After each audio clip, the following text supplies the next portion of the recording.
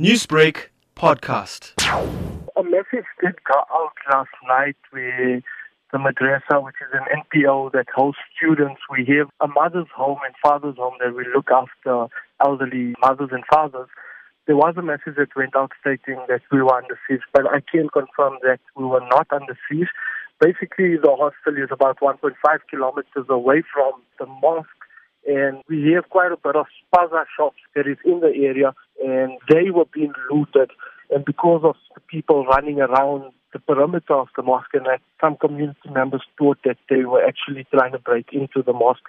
Pops arrived on scene, community members, we all rushed to the mosque, but we can confirm that they did not touch the mosque at all.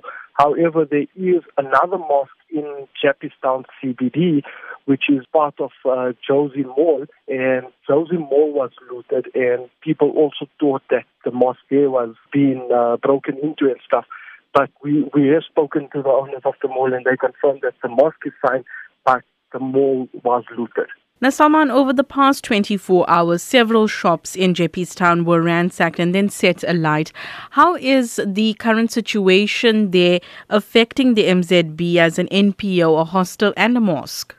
So at the moment, it's not affecting us at all. Yes, there is tension around the place because of the amount of people walking around. At the time, you find hundreds of people walking around and that. But we have put security measures in place. We've contracted a security company also that put in reinforcement. We are communicating with the public order policing where they are doing visible patrols around the area. They understand from Chappie police station side, they know that we're an NPO and we host orphan students and elderly mothers and fathers. So they have been playing a big role where they are showing visible policing around. We just ask the people to stop sending their messages out, and if anything does have, we will have a media release from the board of MZB. Newsbreak, Lotus FM, powered by SABC News.